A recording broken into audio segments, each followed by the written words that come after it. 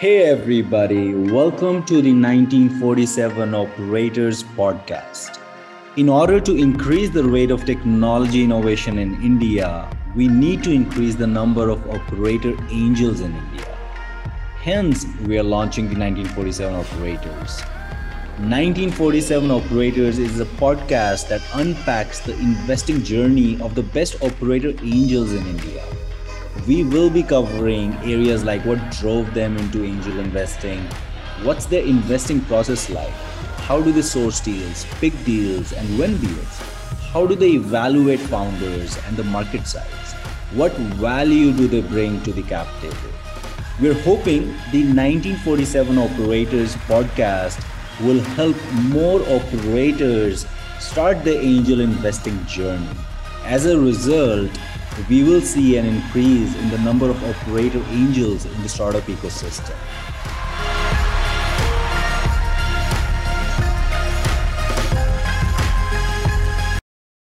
Awesome. I'm excited to have Nitin Kamath of 1947 Operators. Nitin is the founder of Zerodha. Nitin, welcome to the show. Hey, thanks, sure. Thanks for having me on this. We'll dive right into it. What got you into angel investing? What was your first investment? Yeah, no, see, the thing is, around 2004, 5 is when I started business, in a sense. I used to trade the markets before that, but 2005 is when I quit my job and I set shop. And, very soon I kind of realized that in today's world, if you're not a technologist, you need to be around one. It's almost like that X-Men movie, like where if you're not an X-Men, you need to be around, you need to be friends with one, So, right. So I started, when I started making a little money, some portion of it I started allocating, saying, what, I need to invest. The only objective was to be around good technologists, as in there was no other I'm investing for a return. It was just to be around, good people, because I had no tech background and I knew that whatever I want to do in the future, there'll be technology involved in some way. So, I did small, like 1 lakh, 2 lakh rupee kind of, investments wherever I could. None of them worked out. I think I lost money on all of them, but I met a lot of good people. Around 2012 is when a startup, they were just diagonally opposite to our office, that's where they were working from. And they dropped by to the office and they were trying to build a robo advisory kind of a platform for India. And it was kind of ahead of its time. Yeah. But me and them hit off, sensible. So Abid and Kailash, I met there. And me and Kailash really liked each other and all of that. And Kailash joined us. I didn't invest in Sensible because, we went and spoke to the, exchanges back then, and we realized that, we'll not get approval for this. So we dropped the idea of Sensible, but Kailash joined us, and, he became the CTO at Zerodha. So I think the biggest tipping point in my life has been him joining us, because without him, I can't imagine what Zerodha would be. So that was, like I said, there was no investment in terms of money, but the biggest return on investment in my life was that interaction and that dealing with that startup.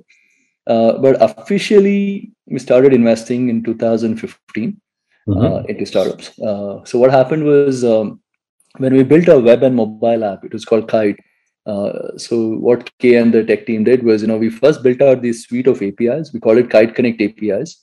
And it allowed for startups to kind of anyone to build a trading platform on top of that. Yeah. Like how neobanking, etc. is, right? As in bank gives out APIs today, and then, you have these neobanks building on top of it. So we had those APIs back in 2015-16. We probably were one of the first in the world to actually put out APIs that allowed for startups to build on top of it. Now, when startup came to us and they came to us with an idea, we kind of realized that they also needed capital, right? And this was a time when fintech wasn't hot, especially investment tech wasn't definitely hot.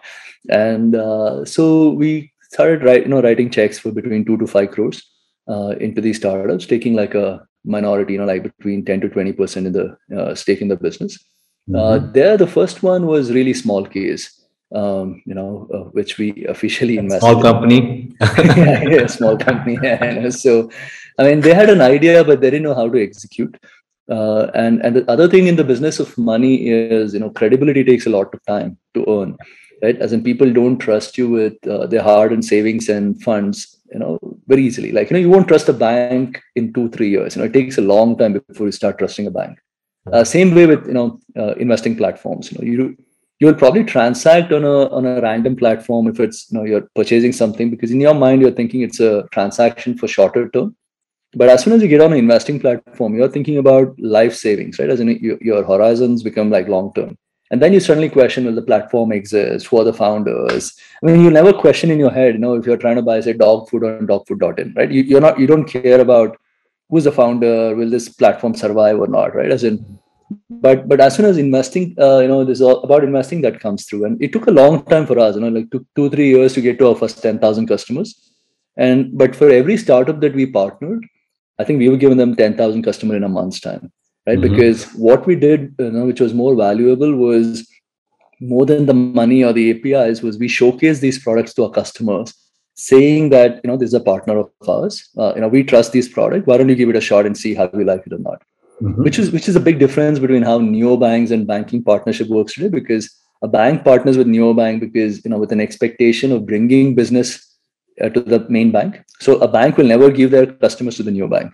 But with us, we gave all our customers to all the startups we partnered. So we call the initiative as Rainmatter. And the idea of Rainmatter was to expand the capital market ecosystem. It wasn't, again, done with an idea that, I need to make return on investment and all of that. It was really that we were becoming a big fish in a small pond, and we said, Indian capital markets have to grow, and if we can support startups, potentially, we can help the markets grow. And we didn't want to do everything ourselves. That's a call we took very early in life. We said this is our core competency, which is core broking and building education and etc. But whatever were adjacencies, we said no, we'll partner and collaborate and do it with others. And so that's really how Rainmatter started. And this whole startup investing, which is sizable, right? As in, it isn't 1, 2, 3 lakh rupees anymore. It was, and by then the business was making money. So this wasn't like, we have not invested, we haven't ever taken anyone else's money. So all of this is really what is generated out of business. And if you speak to any of the startups that we've invested, we have never gone to them and asked them ROI in terms of, can you make me a return on my investment and give me an exit and all of that. For us, it's just been impact. And so 2015, I would say, is officially when startup investing started. So. Yeah, no, I think via Rainmatter, you're truly nurturing the fintech ecosystem, in India. And in fact, disclaimer here: I'm an investor in Wealth, my bad. Went Wealth is the one. And Ajinkya, all he has is great things to talk about Rainmatter and you and the team. Nitin, when we are interacting with founders, initially just an idea and going after, a massive market.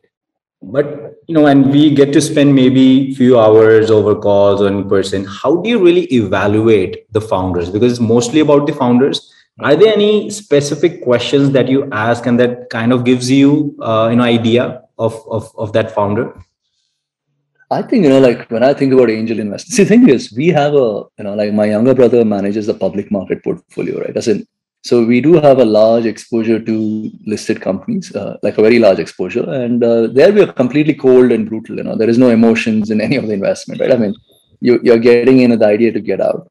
So all the investments there are done with an objective almost to exit. So it's the objective is not, I want to be in it to create impact and all of that, right? So now all the private investments, there are two things that we followed. One is it's core competency, right? So when it is core competency, which is with stock markets, investing, trading, and savings and all of that. This is really what I've done for 20 years. So it doesn't take a long time to kind of figure if this guy is talking sense or not, right? I think that's very key when you're kind of angel investing. I think is to kind of invest in stuff that you understand, right? Because it's you understand, you appreciate, you love, and then because that whole investing experience also becomes fun and and rewarding as well, right? As in, I just randomly picking up companies which you don't understand and investing isn't. I mean, a professional can do it, a VC can do it, but I don't know if that is something angels should ideally be doing. So that's how we think about it. As in, when we are investing, we've invested, just based on what the founder is saying, and it's kind of a gut feel, right? As in, if you've done the same thing over and over again, like you're saying, you play tennis, you know how you're going to react. You can see an opponent in 2 minutes and figure out how good he is, right? As in, so stuff like that, works, and it's it doesn't happen overnight, but it takes a long time. But outside savings, investing, finance, I mean, we've invested in, I call it ecosystem checks. So like, we've invested in founders that I've known and knew that they're very skilled, and so second time founders, like we invested in Cred with Kunal, we invested with Jupiter with Jitain and all of that, right? So we kind of knew. I mean, I knew these guys, and when they said they're starting a business with this valuation, I was like, dude, how are you raising money at this much valuation? Without I want to be in this party types, and so we put in some checks there, which have all performed phenomenally as well. I mean, last 4 or 5 years, you couldn't have gone wrong, right? As in India, angel investing. And the third thing that we're doing is, so we've decided to give back, whatever, most of the wealth that is generated from the business through the foundation. We're calling it Rain Matter Climate. So this is something that we're taking more seriously now, which is trying to support for-profits and not-for-profits working around climate change, creation of livelihood, etc. And this is outside core competency, right? As in, because when I meet startups who are kind of building around this climate tech startups as such, I mean, I have no clue why I should be investing. So what I'm doing there is I reach out to friends who have core competency in that space.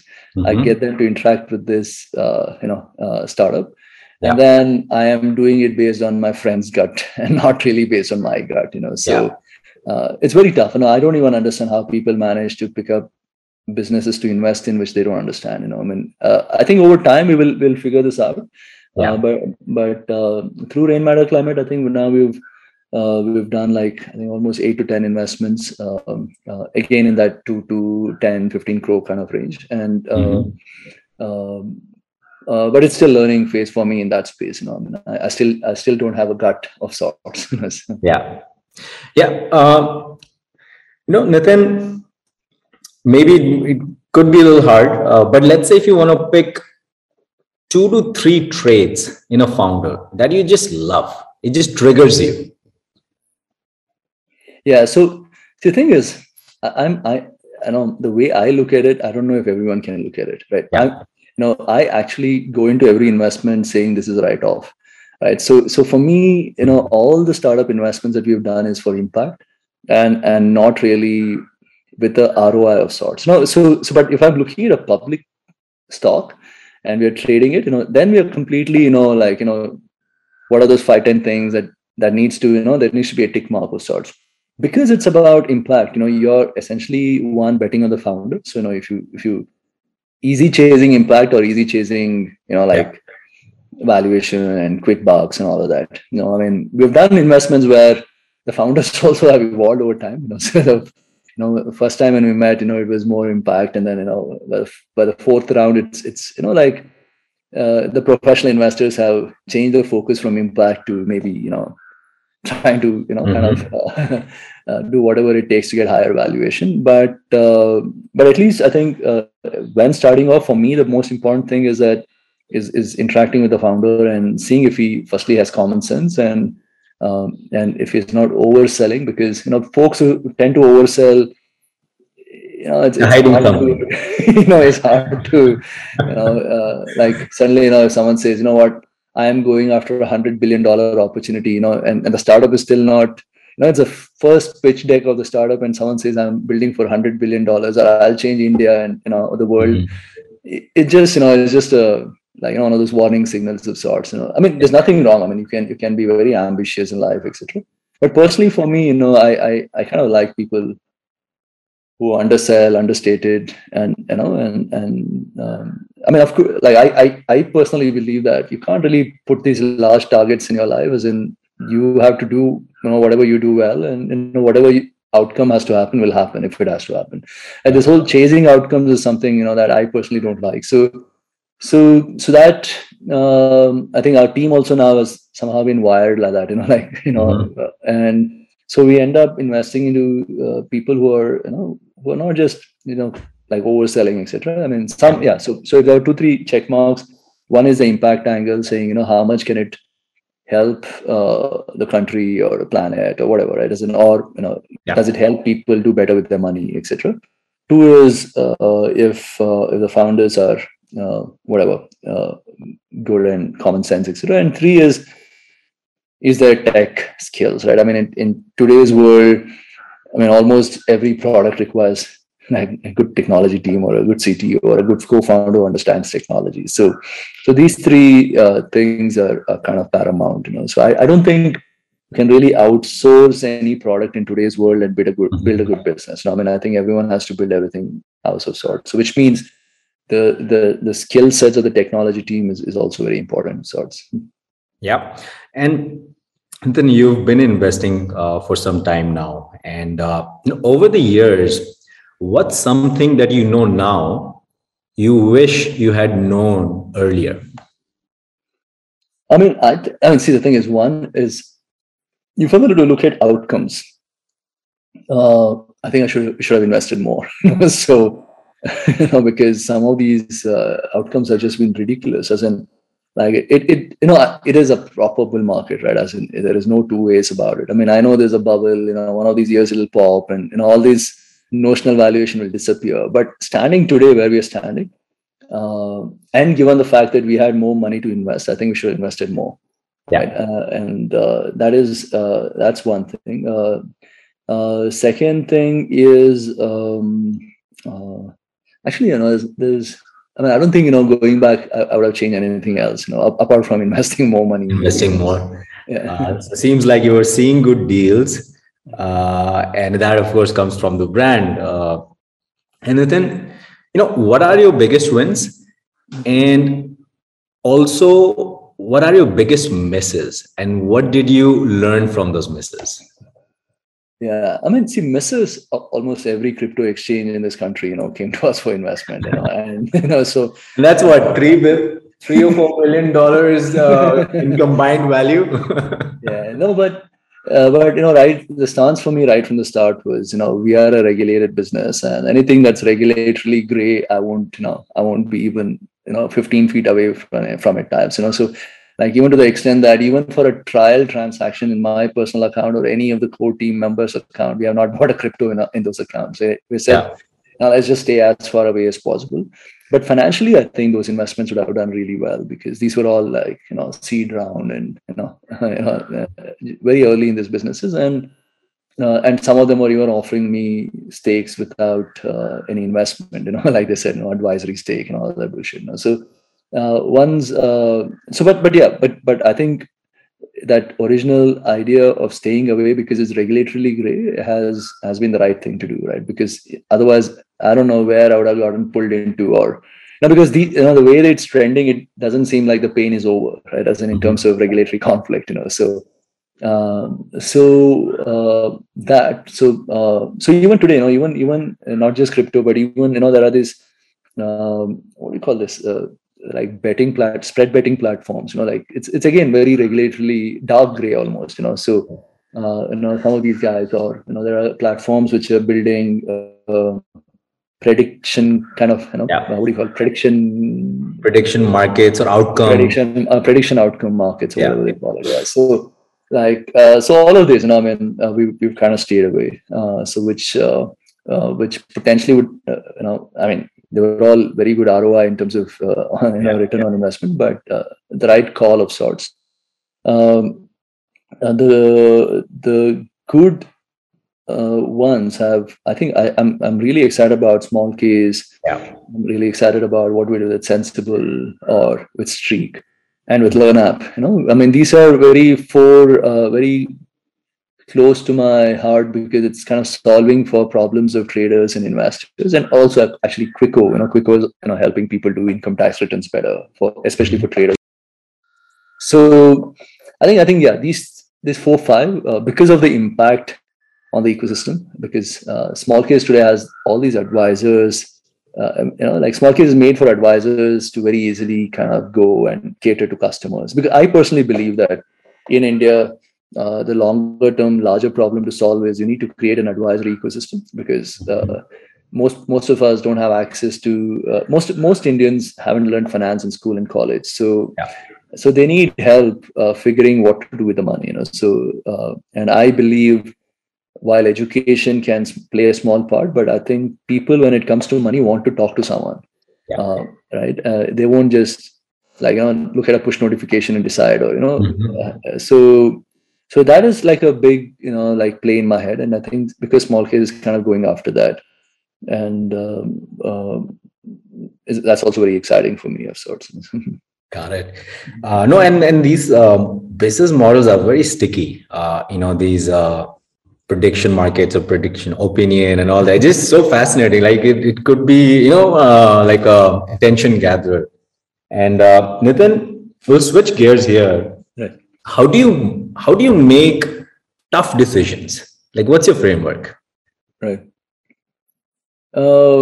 See, with investing, I go in my head as it's a write-off, right? Yeah. So I've already kind of made peace with that. You've already made your decision easier. So it doesn't. So I've never really been put in a really tough spot, especially when it comes to investing in startups. And that framework is I've blown up twice in my life. I used to trade the markets actively, and I blew up twice. And my learning was that the right way to remain rational is if you know your max loss, right? So and when you're rational, a lot of tough decisions otherwise doesn't seem as tough anymore. Mm-hmm. Right. So with investing, there hasn't really been anything like a tough decision to take. As in, in my head, I also have a certain percentage of my net worth or the business's net worth we will bet on startups. Right, and so it's not going to exceed that. As in, so if there is X rupees in the bank, I'm okay taking risk with this, because I understand that startups, like right now it's a bull market and it's the valuation is quite high, but it could all be zero in like 2 years, 3 years from now. So I kind of understand that. So so it's important that you take risk only with money that you can afford to lose. So which is really, I think, the fundamental framework of sorts, and that learning has been from after trading the markets. And I think with angel investing, I've been seeing a lot of my friends as well becoming extremely aggressive, and I keep telling them, dude, you cannot look at the last 2-3 years and assume that the future is going to be like this. It's not going to be this easy. Investing in a company which doesn't have like a product, or which is not sustainable, and somehow make money on this in the long run. So I think that's really the fundamental framework of sorts. Got it. And the context could be outside of investing. What's something that you have recently changed your mind on, and why?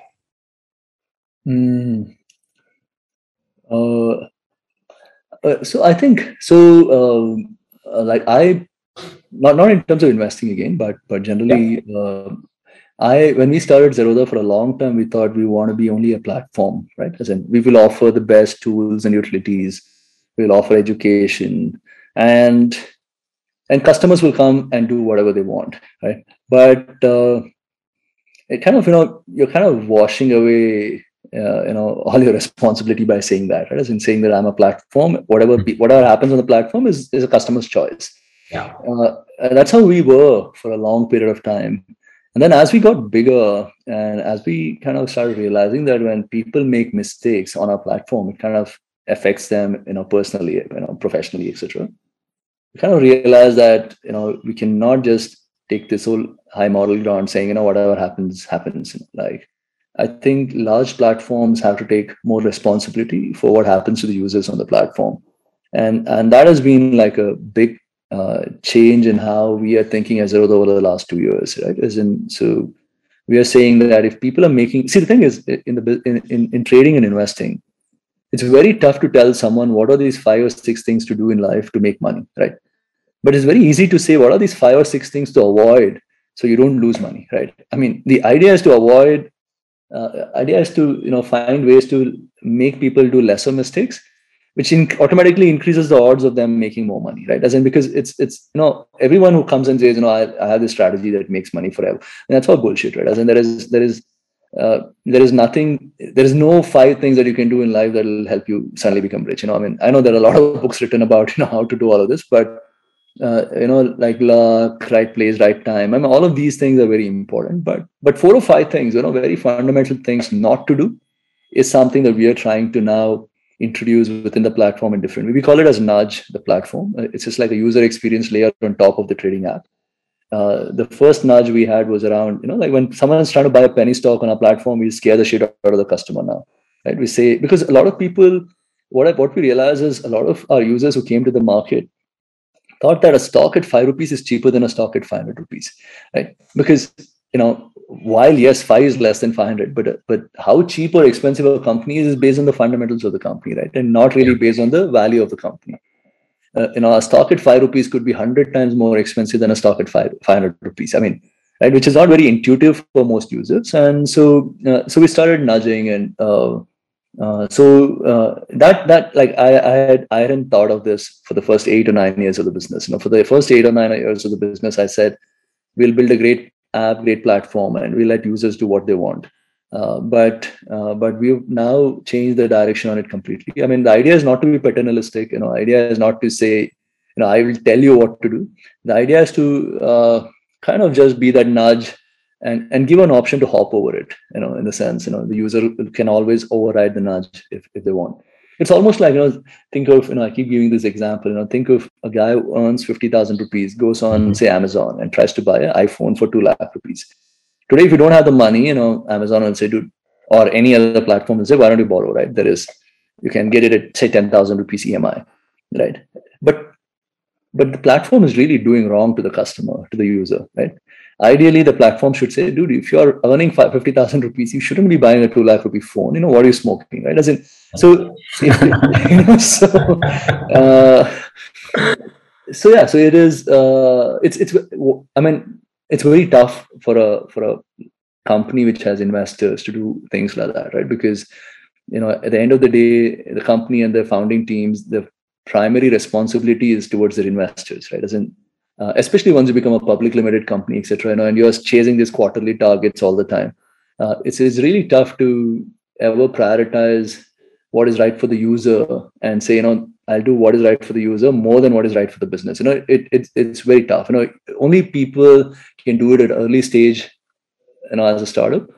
And once startup starts getting scaled and investors come on board, different types of investors, it's very hard to be like that. And so we are in that whole privileged position of not having to answer investors, or where we are saying, which allows us to do something like this. And we are hoping that we can peer pressure a competition to eventually end up doing this, because if a leading player is doing this, competition can't really stay away from doing it. So if we have one player like us in every sector, we are pressuring others to change. So I think it's a decent kind of outcome, And Nitin, look, you're highly successful. You're one of the best at what you do. You're a billionaire. And in fact, I tell people around me, I would call you Cristiano Ronaldo of Indian tech ecosystem. A good-looking guy, best at what he does, and got everything.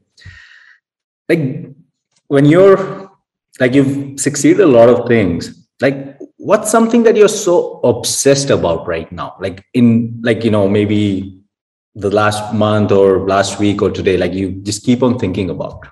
No, I mean this nudge, what I said, the platform, I can't sleep. So because of that, so I keep taking notes, because the thing is that penny stock nudge that we launched, right? Yeah. We reduced our penny stock trading volumes as a percentage of equity volumes reduced by 75%. Right? Because until then, I didn't believe that a nudge like this can really, actually create some impact. I mean, because right, but the thing what we realize is, on a trading app or any other, on a mobile app, that when you are spending those 3 or 4 seconds placing an order, you have, the app has really undivided attention from you, right? As in, like, you're not thinking of anything else, right? And those 3 or 4 seconds is really, enough time to educate someone on right habits, so that's something that, I'm really thinking of. On the personal side, I've been trying hard to get to my body fat below 15%, and I allow my sweets and allow my wines and etc. So all the dieting from Monday to Friday goes for a toss over the weekend. So personally, there are two chains, which is for both my wives, I need to find something which is healthier. So we've been trying to support startups which are, kind of making healthier sweets, chocolates, especially. Yeah, the whole truth. Whole truth. And there's actually another one called Ditch the Guilt. It's actually quite nice, the chocolates. So like a 60 or 70 gram chocolate is like 180 calories. So I can, nibble on it for like a day and a half. So which is, I'm kind of set on that. Now, I've been chasing down saying, is there a healthier beer? I mean, someone in the US has apparently made this protein beer, and I've been wanting protein beer. Wow. All we need is protein wine now. And then game over. Yeah. So I mean, but it kind of so even plant-based meats, lab-grown meat, so I mean, this is something that's having a lot of health is you're obsessed about lately. I mean, the idea is, again, I think Indians need easier options to stay healthier, right? Because it's almost impossible. Like, like for the thing is, if you don't have any option to stay healthy, if say you're in the airport in Bangalore today, what do you consume? As in, like, if you want that healthy choice, as in, like, I mean, there used to be a salad bar, and there's no salad bar now as well. I mean, I'm like, dude, like, if you don't give any options to users, how will users make healthy options, right? So I think I mean, this is again, for impact, and like, we've been trying quite hard even within the business, trying to nudge people to think about health, because at the end of the day, whatever money you make in life, if you're not going to enjoy it, what's really the point? So, and you can't enjoy it if you're not healthy. So that because generally it's been I've been very passionate about like health and fitness from when I was young. I mean, I've had great problems controlling my like my sweet tooth and my especially with my food, etc. But generally, in terms of health and fitness, I've been so today that's also taking quite a bit of my mind share, and especially with all the scientific developments that are happening of sorts. And how do you like tennis? Yeah, I mean, tennis is one sport I haven't played in my life. I don't know. Never had the opportunity. I think from when I started, working, I haven't really had time to go pursue like this new, like, because tennis requires some effort, right? As in, you need to go find a court, and then you need a partner, and etc. So I've been playing basketball throughout my life. In the office we play soccer, football every Sunday and every Wednesday. My wife is a fitness freak, so I end up getting up quite early every day and working out. But yeah, my issue is really with food. I mean, I can diet Monday to Friday as long as work's happening. But Saturday morning, I get up, relaxed, and you're like craving it coming.